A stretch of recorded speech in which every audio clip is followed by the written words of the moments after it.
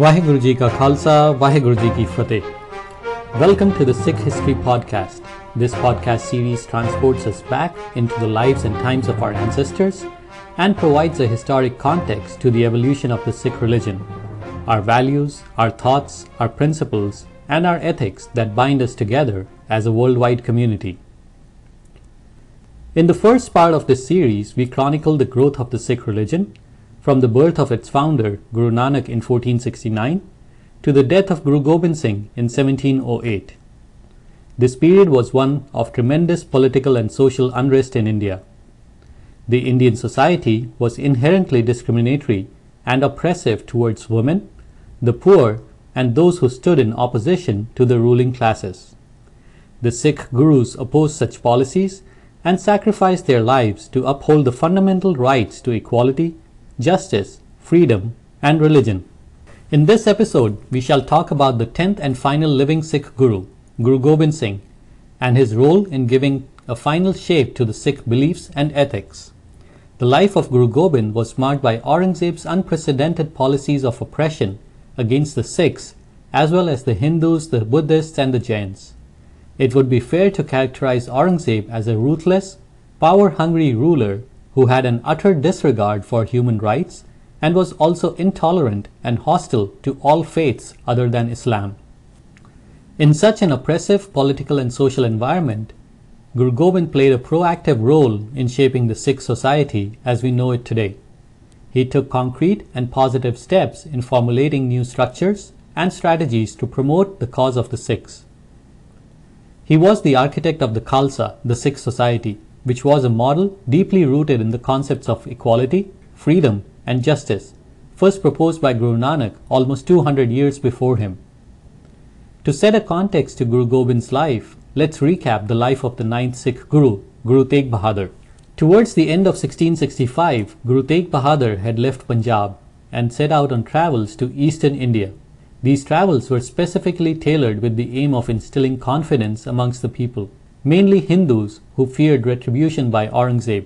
This did not go well with the local Muslim clerics, and on their complaints, Aurangzeb arrested Guru Tegh Bahadur. Favorably for the Sikhs, Raja Ram Singh, son of Raja Jai Singh, who had earlier hosted Guru Har Krishan in Delhi a few years ago, interceded and Guru Tegh Bahadur was released.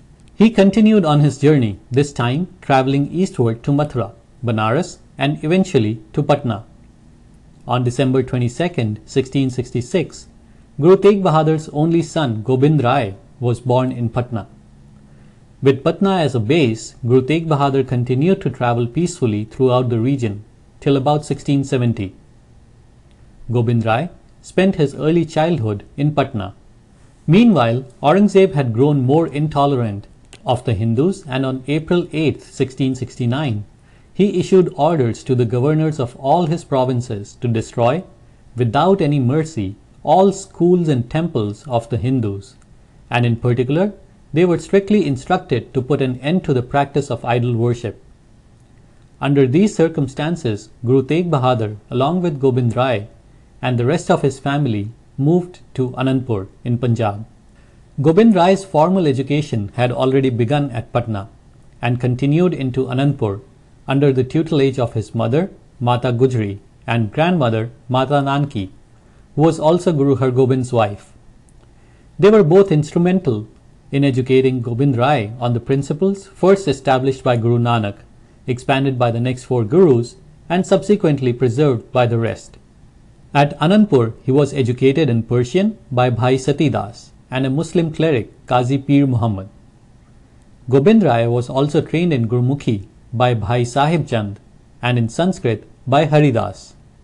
Quite like his grandfather Guru Har Gobind, young Gobind Rai possessed a keen interest in martial arts. Bajjar Singh, a Rajput warrior, was appointed to impart skills in the use of arms and horse riding, and Bhai Sango Shah, the husband of Bibi Viro, imparted lessons in archery. Gobind Rai thus grew up to be an all-round man, healthy and strong, as well as enlightened and knowledgeable in Gurbani. In the meantime, Anandpur, having been built up by Guru Tegh Bahadur as a center of the Sikhs, attracted talented artists, scholars, poets, etc. Anandpur was an attractive destination because it provided people not only with creative freedom, but also a respite from the gloomy environment created by the oppressive, unjust, and intolerant political and social climate in the rest of India. Around this time, the hills of northern India were ruled by numerous petty kings or rajas. There were 11 princely states: Kangra, Kalur, Hindur, Sirmaur, Mandi, Nurpur, Jammu, Garhwal, Guler, Jaswan, and Kullu. Today these areas lie in the northern Indian states. Around the Punjab, the more well-known were in Bilaspur, Sirmaur, Nahan, and Kangra. Their kingdoms varied from a few tens of square miles to thousands of square miles. Additionally, being at a higher altitude, they enjoyed the natural protection against invasion by the Mughals or other forces. To preserve their status, most of these kings opportunistically maintained their loyalties to the Mughal Empire. In 1675, when Gobind Rai was only 9 years old, Guru Tegh Bahadur was arrested and imprisoned by Aurangzeb, who wanted him to convert to Islam. Guru Tegh Bahadur upheld his right to freedom of religion, not only for the Sikhs, but also for all other religious sects in India, including the Hindus, the Jains, and the Buddhists. On November 11, 1675, Guru Tegh Bahadur was beheaded in a public execution. Guru Tegh Bahadur's sacrifice was a determined gesture of not bowing to oppression in the name of religion. Bhai Jaita, a devout Sikh who was a witness to the execution of Guru Tegh Bahadur, rushed to collect his severed head. He placed it in a basket and along with a few other Sikhs took it to Anandpur, where it was cremated by the young Gobind Rai. Gobind Rai displayed extreme fortitude at the sudden turn of events and at the age of 9 assumed the guruship of the Sikhs. Aurangzeb, having proven his might, believed that the young Guru Gobind and his Sikhs were not in a position to challenge the Mughal authority. Being a shrewd politician, he also thought that the Sikhs would be caught in the cross-fighting of the hill Rajas and would never be able to rise against the Mughals again. The situation was different in the Deccan, in southern India, where the Marathas were now a powerful force led by Shivaji. Earlier in the 1650s, when Shah Jahan had appointed Aurangzeb as the governor of the Deccan, Shivaji and Aurangzeb were on friendly terms. However, their relations soured in 1665.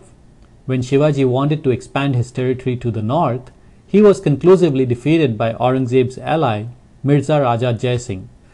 Just before the execution of Guru Tegh Bahadur, Aurangzeb had deployed the best of his forces to quell the Pathan uprising in Hasan Abdal. Shivaji found this as a perfect opportunity to expand his territory and won a few battles between 1675 and 1677. On his return from Hasan Abdal, Aurangzeb was involved in a battle against the Rajputs. Then, his elder son Akbar rebelled against him in 1679. To focus on these affairs, Aurangzeb temporarily moved his headquarters to Ajmer in Rajasthan. In 1679, Shivaji mounted one last attack on the Mughal forces of Aurangzeb. To deal with him, Aurangzeb moved further south to Burhanpur in central India. The Deccan became the center of his political and military activity, and Aurangzeb did not concern himself with Sikh affairs for a long time. Shivaji died in 1680, leaving his son Sambhaji at the helm, who continued to fight against Aurangzeb till 1689, when he was captured and executed. On 4th April 1684, while still in Anandpur, Guru Gobind was married to Mata Jito, also known as Mata Sundri. Jito was the daughter of Bhai Ram Saran of Bijwara, near present-day Hoshiarpur in Punjab. The Sikhs were always under the danger of being attacked by the Mughal governors. The Raja of Bilaspur, Bhimchand, was not as friendly and had started interfering in the affairs of the Sikhs at Anandpur. At the invitation of the Raja of Sirmaur, Medini Prakash, in 1685, Guru Gobind moved to Paonta Sahib by the river Yamuna, now in Himachal Pradesh. On July 22, 1685, Guru Gobind laid the foundation stone of the city and built a fortress. The next few years were peaceful and quiet, and Guru Gobind busied himself to strengthen the Sikhs. Like his grandfather Guru Har Gobind, he let it be known that he would welcome offerings in arms and horses, and more than those, he welcomed able-bodied men willing to join his crusade. Also, like Guru Har Gobind, he made sure that his crusade was not wrongly interpreted as a fight against Islam. His private army also consisted of more than 500 Pathans. Guru Gobind Singh's years spent at Paonta were extraordinarily creative and significant. Personally, his eldest son Ajit Singh was born on January 26, 1687. Paonta also became the center of spiritual and cultural renaissance. Guru Gobind penned most of his compositions at Paonta and also employed 52 poets to translate various texts in Persian, Sanskrit and other languages into Punjabi. In order to accomplish this task, he asked one Pandit Raghunath to teach Sanskrit to the Sikhs. As a Brahmin, he politely declined to teach the so-called divine language to anyone who was not a Brahmin himself. So, Guru Gobind Singh sent out 13 of his scholars to Banaras to study Sanskrit and the Hindu religious texts so that they were better able to interpret Gurbani, which drew some allusions to the ancient Hindu philosophy. These students later formed a separate sect known as the Nirmalas. Within a few years, the Sikhs grew in popularity, numbers, and power. In about 1688, Fateh Shah, the Raja of a small kingdom of Garhwal, broke a peacekeeping agreement with Medini Prakash, the Raja of Sirmaur, and attacked Sirmaur. In those days, Paonta Sahib was the only passage between Garhwal and Sirmaur, and Fateh Shah, without any provocation, attacked Guru Gobind at Paonta Sahib.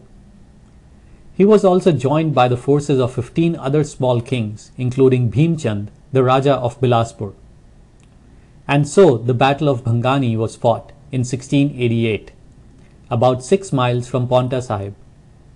Despite the numerical majority of the Rajput army, the Sikhs emerged victorious in a short war that lasted only about 9 hours. Following the resounding defeat, Bhim Chand made peace with Guru Gobind and he moved back to Anandpur in 1688. In 1690, the Rajas from the states of Guler, Jaswan, Dadwal and Jasrota stopped paying their annual tribute to Aurangzeb. As a result, Aurangzeb's governor of Lahore, Hussain Khan, mounted an attack on these states. This was a rare occasion when all the hill Rajas united and fought together against Hussain Khan. Bhim Chand also sought the help of Guru Gobind on the pretext that they were fighting against Mughal oppression. Guru Gobind joined the war at Nadaun, and the combined army was victorious. However, the Guru withdrew himself from the politics of the situation. When Aurangzeb came to know about the battle, he sent his eldest son Muazzam, also known as Bahadur Shah, to Punjab. Fearful of annoying the Mughals, the coward and selfish Rajas immediately submitted themselves to Muazzam and were again reduced to subservience of the Mughals. By 1693, Anandpur had become the de facto headquarters of the Sikhs, as Amritsar was still under the occupation of the Minas. At Anandpur, large number of people came into the folds of Sikhism, and many Sikhs volunteered to be part of Guru Gobind's army. This became a source of nervousness for these same hill Rajas whom the Guru had just helped 3 years ago against the Mughals. In 1693, they again went back to Aurangzeb and sought directions as to how to manage the Sikhs.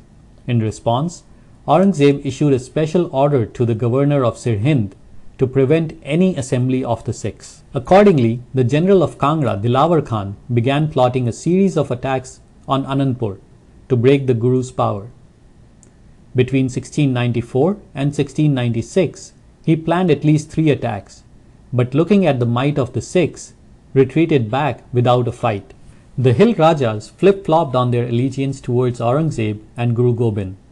In 1696, when Muazzam took control of the Punjab as a governor, these Rajas within no time aligned themselves to the Mughals again, and also paid the Mughal Empire any tributes they had formerly withheld. However, Muazzam kept away from the Sikhs, primarily because he did not see them as a threat to the Mughal Empire. His belief was strengthened by the fact that Guru Gobind never claimed sovereignty over any area. Muazzam also believed that if a struggle ensued for the Mughal throne, he could manipulate Guru Gobind in his support. In 1697, the poets and bards who had been dispatched to Banaras to study Sanskrit and the Hindu scriptures came back to Anandpur. These poets later formed the nucleus of the Nirmal Panth or the Nirmalas.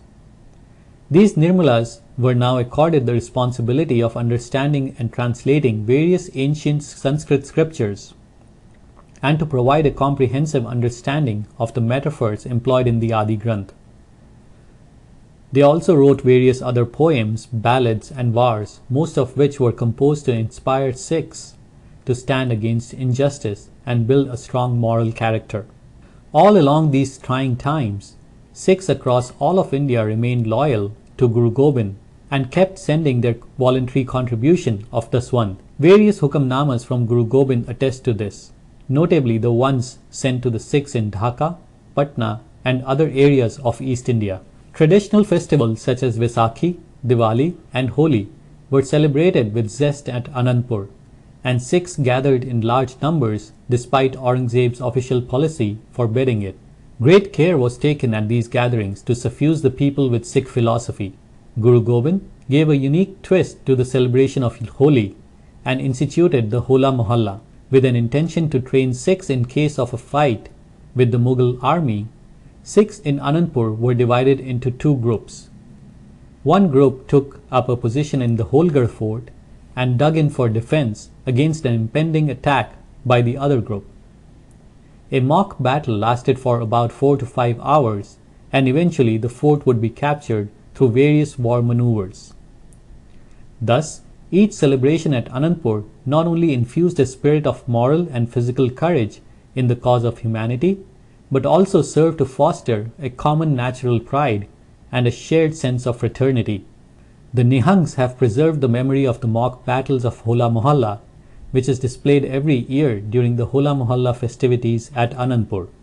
Despite his attention to peaceful pursuits, Guru Gobind did not lose sight of the impending danger both from the neighbouring hill kingdoms and from the Mughals. To protect Anandpur, he built 5 forts around the city, at Holgar, Anandgarh, Keshgarh, Lohgarh and Fatehgarh.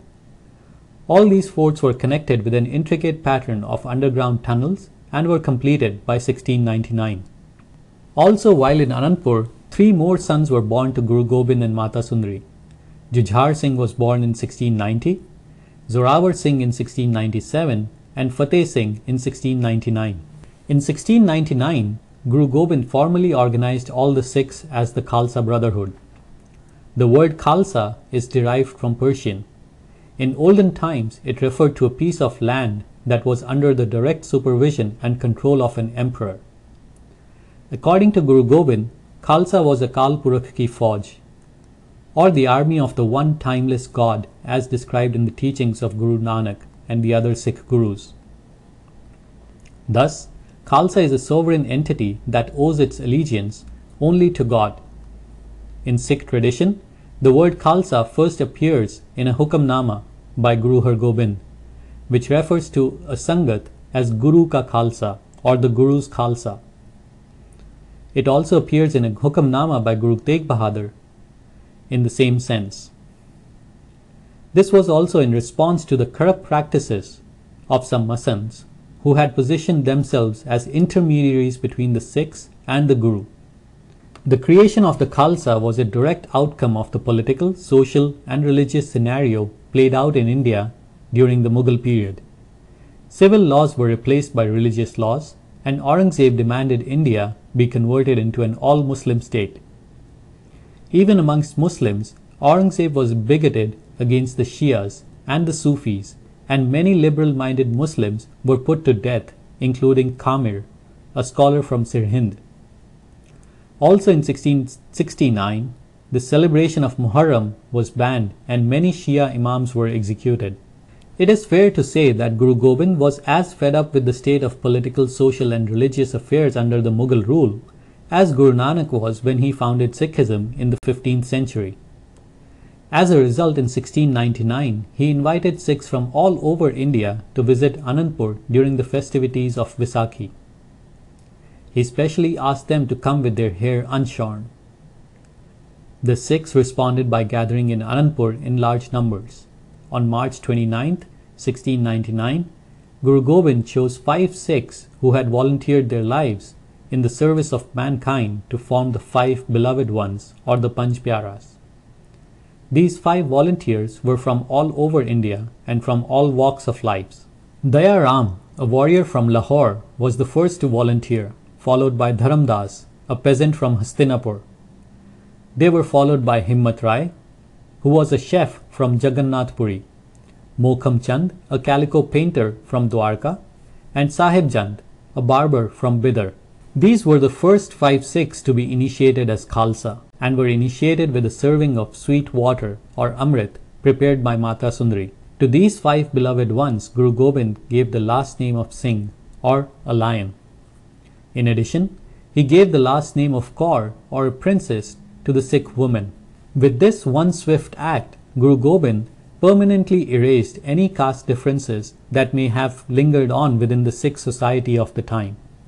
In 1699, when the rest of the world was still practicing slavery and caste system, Guru Gobind declared all humans as equals. Guru Gobind declared that a quorum of 5 Sikhs shall mean the presence of the Guru himself. In an unprecedented move, the 5 beloved ones then proceeded to initiate Guru Gobind himself, and he thus changed his name to Gobind Singh. Thus initiated into the Khalsa, Sikhs were required to live a virtuous life of morally responsible actions and under a discipline. For outward recognition, he prescribed long hair or kesh. Long hair had long been associated with holy men and their followers. When Guru Gobind mandated it for all Sikhs, he united them under a unique physical appearance.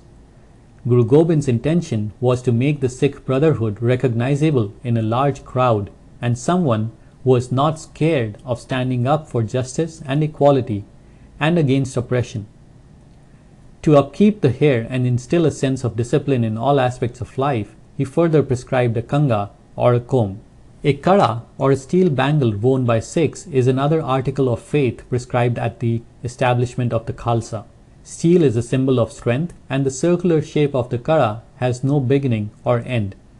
This represents the Sikh view of God as eternal and infinite. In addition, by its presence on the wrist, it is a constant reminder for Sikhs to act righteously. The kachera, also prescribed on the Vaisakhi day of 1699, are short trousers. Ever since the time of Guru Har Gobind, Sikhs had been involved in quite a few battles with the Mughal forces. As a result, their battle uniform had already evolved from the inconvenient and complicated dhoti worn by most people to the kachera, thus mandated by Guru Gobind. The 5th article of faith is the kirpan, or a short sword worn by Sikhs. It is a symbol of the Sikhs being willing to stand up against injustice and oppression at all times. Historically, the Indian society was divided into 4 castes. Of these, only the Khatris had the right to bear arms. The kirpan signified the right to bear arms and stand up against injustice and oppression. The 5 outward symbols taken together signify that the Sikhs, both individually and as Khalsa community, should be strong in body, mind, and soul, and develop an integrated personality. These articles of faith also made it impossible for Sikhs to conceal their identity, a virtue that inherently makes them well suited to stand up against injustice, intolerance, and oppression. To say that Guru Gobind in any way deviated from the principles of Guru Nanak or the other Sikh gurus would be a false narrative. The idea of Sikhs following a different path, true to their moral character, is found in the earliest writings of Guru Nanak. In Sri Rag, Guru Nanak said, "Jin khin pal naam na visre, te jan virle sansar," or those who always remember God's name act with a righteous conviction that sets them apart from the rest of the world. 200 years before the Sikhs were united as the Khalsa Brotherhood, Guru Nanak had also said, "Jo to prem khilan ka chaho, sir tar tali gali meri aao." इत मारग पैर तरीजे, sir dije, kaan na kije. Translated, it means, if you wish to play the game of love, you should be ready to sacrifice your heart. For on this path, even the first step should mean that you will not hesitate to lay down your life to uphold righteousness and justice. Guru Gobind extended such thoughts and gave the Sikhs a very visible physical identity. The Sikhs responded enthusiastically to embrace this identity and pledged to uphold the virtues associated with it. The immediate effect of the creation of the Khalsa was that it brought the hostility of the hill kings into the open. They saw it as a threat to their own power. Ajmer Chand, the king of Bilaspur, within which Anandpur was located, was particularly against Guru Gobind. He assembled other smaller kings and launched multiple attacks on the Sikhs in Anandpur, starting in 1700. In one of these battles, the brave Bachittar Singh single-handedly fought against an intoxicated elephant, who then went on a rampage against Ajmer Chand's army. Ajmer Chand had achieved little success in fighting against the Sikhs. In his desperation, he sought the assistance of the Mughal forces, the same Mughals who had been actively persecuting him and the other hill kings and their subjects for well over 100 years. The Mughal forces arrived in Sirhind to collaborate with Ajmer Chand against the Guru. Towards the end of 1699, the peace at Anandpur was disturbed by Wazir Khan, the Subedar of Sirhind, who made a surprise attack on Anandpur, and the Sikhs had to temporarily retreat from Anandpur. Then, in 1702, Ajmer Chand bribed Sayyid Beg and Alif Khan, two eminent commanders of the Mughal army, to attack the Guru. Guru Gobind was encamped at Chamkaur, and a small fight ensued. Sayyid Beg was so impressed by Guru Gobind's charismatic personality that he thought it appropriate to join him and thereafter fought along the Guru's side. Alif Khan had no choice but to retreat to Delhi. Importantly, these skirmishes also provided Ajit Singh, the eldest son of Guru Gobind, an ideal setup to learn warfare, and he showed remarkable prowess in the battlefield. In 1703, at the instance of the hill kings, Aurangzeb sent a strong contingent of Mughal army to Anandpur to fight against the Guru. The intolerant Sunni advisors of Aurangzeb termed the battle as a jihad, or a religious crusade against the supposed infidelity of Guru Gobind. The Mughal army led by Ramzan Khan plundered Anandpur. The gains made by Mughals were reversed when Ajit Singh, skillfully leading the Sikhs, pounced on the Mughal army in retreat. This upset Aurangzeb, who was still encamped in southern India. Reacting to the losses, Aurangzeb sent a personal letter to Guru Gobind stating, "There is only one emperor. Your religion and mine are the same. Come to me by all means, otherwise I shall be angry and go to you. If you come, you shall be treated as holy men are treated by monarchs. I have obtained this sovereignty from God. Be well advised and do not thwart my wishes." Guru Gobind Singh in his reply wrote, "My brother, the same sovereign who has made you emperor has sent me to the world to do justice. He had commissioned you to do justice as well, but you have forgotten his mandate and practice hypocrisy. Therefore, how can I be on good terms with you who persecutes the Hindus with blind hatred? You do not recognize that people belong to God and not to the emperor, and yet you seek to destroy their religion." Soon after this, the Mughal army advanced from Ropar and attacked Anandpur. Along the way, a fierce battle took place in Kiratpur, where the Sikhs were forced to retreat into Anandpur. Thus began the siege of Anandpur by the Mughal forces. To counter the Mughal army, Guru Gobind invited help from his Sikhs. He issued several letters and urged them to reach Anandpur fully armed. Hukamnama number 60 was sent to Pai Mukhia and Pai Parsa, who were asked to come with cavalries, footmen, gunners, and daring youths. The Sikh army was divided into 6 contingents. Guru Gobind placed one contingent in each fort, and a detachment of 500 Sikhs was kept in reserve. Anandgarh was under Guru Gobind himself. Fatehgarh was entrusted to Uday Singh, Holgar was in the command of Mokham Singh. Guru Gobind's eldest son Ajit Singh controlled Keshgar, and his younger son Jujhar Singh commanded Lohgarh. On the very first day, Ajit Singh won a major battle defeating Jagatullah, the leader of Ranghars and Gujars. It is estimated that in the first day of the battle, Wazir Khan lost more than 900 troops. In an interesting incident, one Sikh of Guru Gobind, Bhai Kanhaiya, served water to all on the battlefield, including the armies of the Mughals. This infuriated the Sikhs, who promptly handed him over to Guru Gobind. When the Guru inquired about the alleged treachery, Bhai Kanhaiya responded that he was merely serving humans on the battlefield and recognized no Sikh or Turk, but wounded soldiers who needed respite.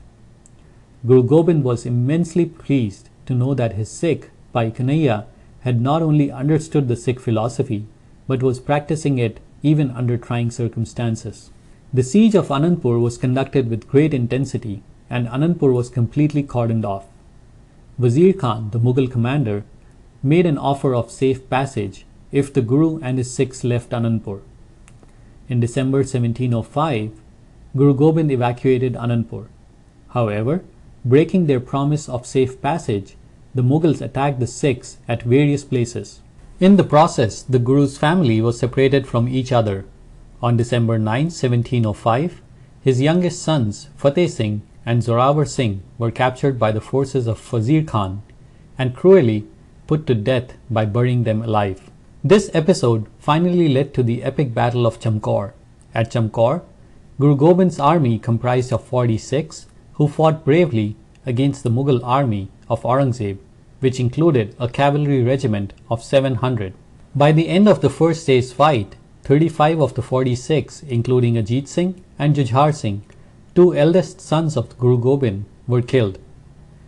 Two of the original Panch Pyaras, Mokham Singh and Himmat Singh, were also killed in the battle. Only 5 Sikhs survived: Daya Singh, Dharam Singh, Man Singh, Sant Singh and Sangat Singh. They gathered in a group as Panch Pyaras, forcing the Khalsa protocol, and passed a Khalsa resolution. In order to serve the wider interests of the Sikhs, they ordained the Guru to escape from the battlefield of Chamkaur. Guru Gobind was not only a leader but also a follower of the Khalsa Brotherhood. Guru Gobind escaped from Chamkaur, and shortly thereafter he reached Malwa and camped at Machiwara. There, he composed 2 letters to Aurangzeb, known as the Fateh-Nama and the Zafarnama. The Fateh-Nama contained 24 couplets in Persian. The letter is a sharp rebuke to Aurangzeb, who had built his empire through loot, plunder, and hypocritical acts, so much so that he had resorted to fraud in his dealings with his father Shah Jahan. In the letter, Guru Gobind urges Aurangzeb to himself take to the battlefield instead of cowardly depending upon hired soldiers. In response to the Fateh-Nama, Aurangzeb sent a standard reply that echoed his previous correspondence and claimed that the Mughal kingdom had been bestowed upon him by God. In response to Aurangzeb's oral and written exchanges to the Fateh-Nama, Guru Gobind wrote the second and the most famous letter titled Zafarnama, or the Epistle of Victory. The Zafarnama is written in exquisite Persian and was a defiant message addressed to Aurangzeb. Despite suffering huge losses in the battle with the Mughal forces, including the loss of his 4 sons and many Sikhs, Guru Gobind felt that he had won a moral victory over Aurangzeb. The 111 verses of the Zafarnama highlight Guru Gobind's spiritual philosophy, the unity of moral thoughts and action, as well as a deep understanding of the true nature of God and creation. The Zafarnama is a short but powerful example of his forthright and fearless philosophy, as well as of his literary and poetic genius. Daya Singh and Dharam Singh took the Zafarnama personally to Aurangzeb, who was then camped in the Deccan. In the meantime, Guru Gobind had moved towards Khidrana, and sensing an opportunity, Wazir Khan again attacked the Sikhs. In the meantime, Guru Gobind had moved towards Khidrana, and sensing an opportunity, Wazir Khan again attacked the Sikhs. Once again the Sikhs were outnumbered, and led by Mahan Singh and inspired by Mahak Kaur, fought heroically. All 40 of them were killed in the battle, but in the process, they turned the Mughal forces around and the battle came to an end. To commemorate their sacrifice, the Sikhs still remembered this band of 40 as the Charli Mukte in their Ardas. The battlefield of Khidrana is now the bustling town of Muktsar in Punjab. Bhag Kaur was also seriously wounded but survived. She later became a bodyguard to Guru Gobind Singh. In Sikh folklore, Bhag Kaur is also affectionately known as Mai Pago. Following the Battle of Muktsar, Guru Gobind retreated to Talwandi Sabo, also known as Damdama Sahib, where he was reunited with Mata Sundari. During his time at Damdama, Guru Gobind strengthened the pillars of the Sikh faith, and a large number of people converted to Sikhs. The final version of the Guru Granth Sahib was recompiled here. Guru Gobind added the hymns of Guru Tegh Bahadur to the Adi Granth, which already comprised of the hymns of the first 5 Gurus. This final version of the Guru Granth Sahib has since been treated as a living Guru by the Sikhs. Shortly thereafter, Guru Gobind received a request from Aurangzeb for a personal meeting. The Akham-e-Alamgiri, or Anecdotes of Aurangzeb, written by Inayatullah Khan, records the receipt of the Zafarnama. It also records that Aurangzeb wanted to meet Guru Gobind and ordered Munim Khan, the Subedar of Lahore, to make suitable arrangements for Guru Gobind's travels to Ahmednagar, where he was encamped. It is not clear why Aurangzeb wanted to meet him, but on October 30th, 1706, Guru Gobind left Talwandi for Ahmednagar. Aurangzeb was 88 years old by now, and his health was failing. Before they could meet, Aurangzeb died on March 3rd, 1707. Hearing of the death of Aurangzeb, Guru Gobind aborted his travel to the Deccan and instead turned towards Delhi. A war of succession broke out between Aurangzeb's sons. According to the book Mulakat da Prasang in 1707, Bahadur Shah met with Guru Gobind in Delhi and solicited his help in gaining the throne of the Mughal Empire. It is unlikely that any help was offered by the Guru. After gaining the throne to the Mughal Empire, Bahadur Shah invited Guru Gobind to Agra. The Guru accepted the invitation in the hopes of negotiating a peace treaty between the Mughals and the Sikhs. From Agra, Guru Gobind had sent out a Hukamnama to the Sikhs of Dhaul near Bhatinda. Once again, he addressed the entire Sangat as his Khalsa and urged them to be fully armed when he met them later in the year. It is thought that Guru Gobind and Bahadur Shah had conversations regarding a wide range of subjects. Chief amongst them was putting an end to the conflicts between the Mughals and the Sikhs that had been raging for about 100 years. Since this would inevitably cause some discontent with the hill chiefs, the Guru had wisely advised his Sikhs in Dhaul to meet him fully armed. In the meantime, Kambaksh, a brother of Bahadur Shah positioned in Hyderabad, India, rebelled against him, and Bahadur Shah had to move to the south. Since the negotiations with Bahadur Shah were still in progress, Guru Gobind decided to accompany Bahadur Shah instead of immediately returning to the Punjab. Bahadur Shah was clever to recognize that the presence of Guru with him was preferable to the Mughals to his free presence in Punjab. Therefore, Bahadur Shah, under the pretext of being occupied by the rebellion, kept postponing the negotiations. In the meantime, he continued the oppressive policies of Aurangzeb directed at non-Muslims. Bahadur Shah left Agra around December 1707. Guru Gobind Singh did not start along with Bahadur Shah, but joined him along with a few trusted Sikhs on April 2nd, 1708, perhaps at Ujjain in central India. They met briefly and then parted ways, again for Guru Gobind had wanted to meet his Khalsas along the way. Bahadur Shah's court journal, Tariq Bahadur Shahi, notes that all along the way, Guru Gobind held assemblies of Sikhs. He imparted Sikh teachings and empowered and educated the locals. In early September 1708, both met again at Nanded. Guru Gobind had utilized all of the year traveling and propagating the Sikh faith. Also, along the way, he acquired a first-hand perception of men and material that could be utilized in case of any fallout with Bahadur Shah. By this time, the Guru had been involved in negotiations with Bahadur Shah for almost 15 months without any outcome. At Nanded, the Guru decided to detach himself from the royal camp. He stayed at Nanded for about a month. During this time, Guru Gobind pursued activities that helped Sikhism flourish in the Deccan and the south. More importantly, the Guru commissioned one of his Sikhs, Banda Singh, to lead the Sikhs against the unjust rule of the Mughals and dispatched him to the Punjab. We will learn about Banda Singh Bahadur in a separate episode. Bahadur Shah did not take this kindly. Instead of going to Hyderabad, he conspired with two Pathans, Jamshed Khan and Ataullah. They were both hired to assassinate Guru Gobind Singh. They both paid several visits to the Guru and even attended his discourse, thus avoiding all suspicious activity. One afternoon, while the Guru was asleep, Jamshed Khan sneaked into his camp and stabbed Guru Gobind with a dagger, a little below his heart. The Guru woke up and killed Jamshed Khan with a single blow of his sword. The other Sikhs killed his companion Ataullah while he was trying to flee from the scene. Guru Gobind succumbed to his injuries on October 7, 1708.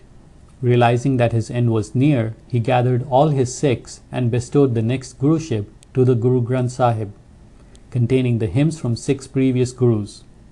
Contrary to all other assertions, Guru Gobind Singh did not compile his own writings himself, nor were they compiled into the Dasam Granth during his lifetime. The Dasam Granth, therefore, does not occupy the same spiritual status as the Guru Granth Sahib. Bestowing the Guruship to the Guru Granth Sahib was a unique event with far-reaching implications. The Guru put an end to the institution of physical Guruship by asking the Sikhs to regard the Guru Granth Sahib as their spiritual Guru. At the establishment of the Khalsa in 1699, the Guru had already surrendered his personality into the order of the Khalsa. At the Battle of Chamkaur, he had to follow the orders of the Khalsa, thereby affirming the supremacy of the Khalsa. Succession now passed on to Guru Granth and the Khalsa in perpetuity. The Sikhs derived the meanings of their ideals and institutions from the Guru Granth, which also serves to regulate their actions. On October 28, 1708, Bahadur Shah ordered a dress of mourning to be presented to the son of Jamshed Khan, the assassin of Guru Gobind Singh, and who had been killed by the Guru himself. Jamshed Khan was not a high-ranking official entitled to high honors. This act of the emperor shows that Bahadur Shah was well aware of the conspiracy, and Jamshed Khan enjoyed the patronage of the emperor. Compounding the agony of the Sikhs, 2 days later, on October 30, 1708, Bahadur Shah also offered a robe of mourning to the family of Guru Gobind. This again shows that he reserved a preferential treatment for Jamshed Khan and perhaps accorded him a status higher than that accorded to Guru Gobind Singh. The emperor's subsequent refusal to attach the property of the Guru against the will of his courtiers shows his cunning diplomacy. It was purely eyewash and a cover-up for his fraud. In this episode, we talked about the life and times of Guru Gobind Singh, the 10th Guru of the Sikhs. The life of Guru Gobind was marked by Aurangzeb's unprecedented policies of oppression against the Sikhs as well as all other sections of the Indian society who did not embrace Islam. In such an oppressive political and social environment, Guru Gobind played a proactive role in shaping the Sikh society as we know it today. He took concrete and positive steps in formulating new structures and strategies to promote the cause of the Sikhs. He was the architect of the Khalsa, the Sikh society, which was a model deeply rooted in the concepts of equality, freedom, and justice, first proposed by Guru Nanak almost 200 years before him. During his lifetime, Guru Gobind Singh could not free the Indian society of bondage and slavery. However, he filled the minds of his followers with love for freedom and democratic ideals. He had dispelled the fear of authority and particularly the fear of the Mughals.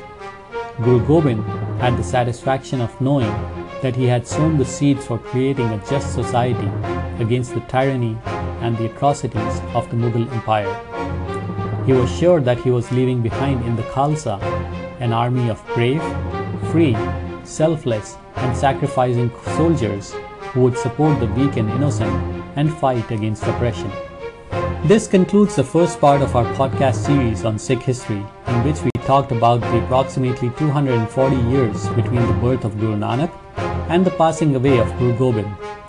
In the second part of Sikh history, we will explore the time between 1708, which coincided with the rise of Banda Singh Bahadur, to about 1857, which coincided with the First War of Indian Independence. Vaheguru Ji Ka Khalsa, Vaheguru Ji Ki Fateh.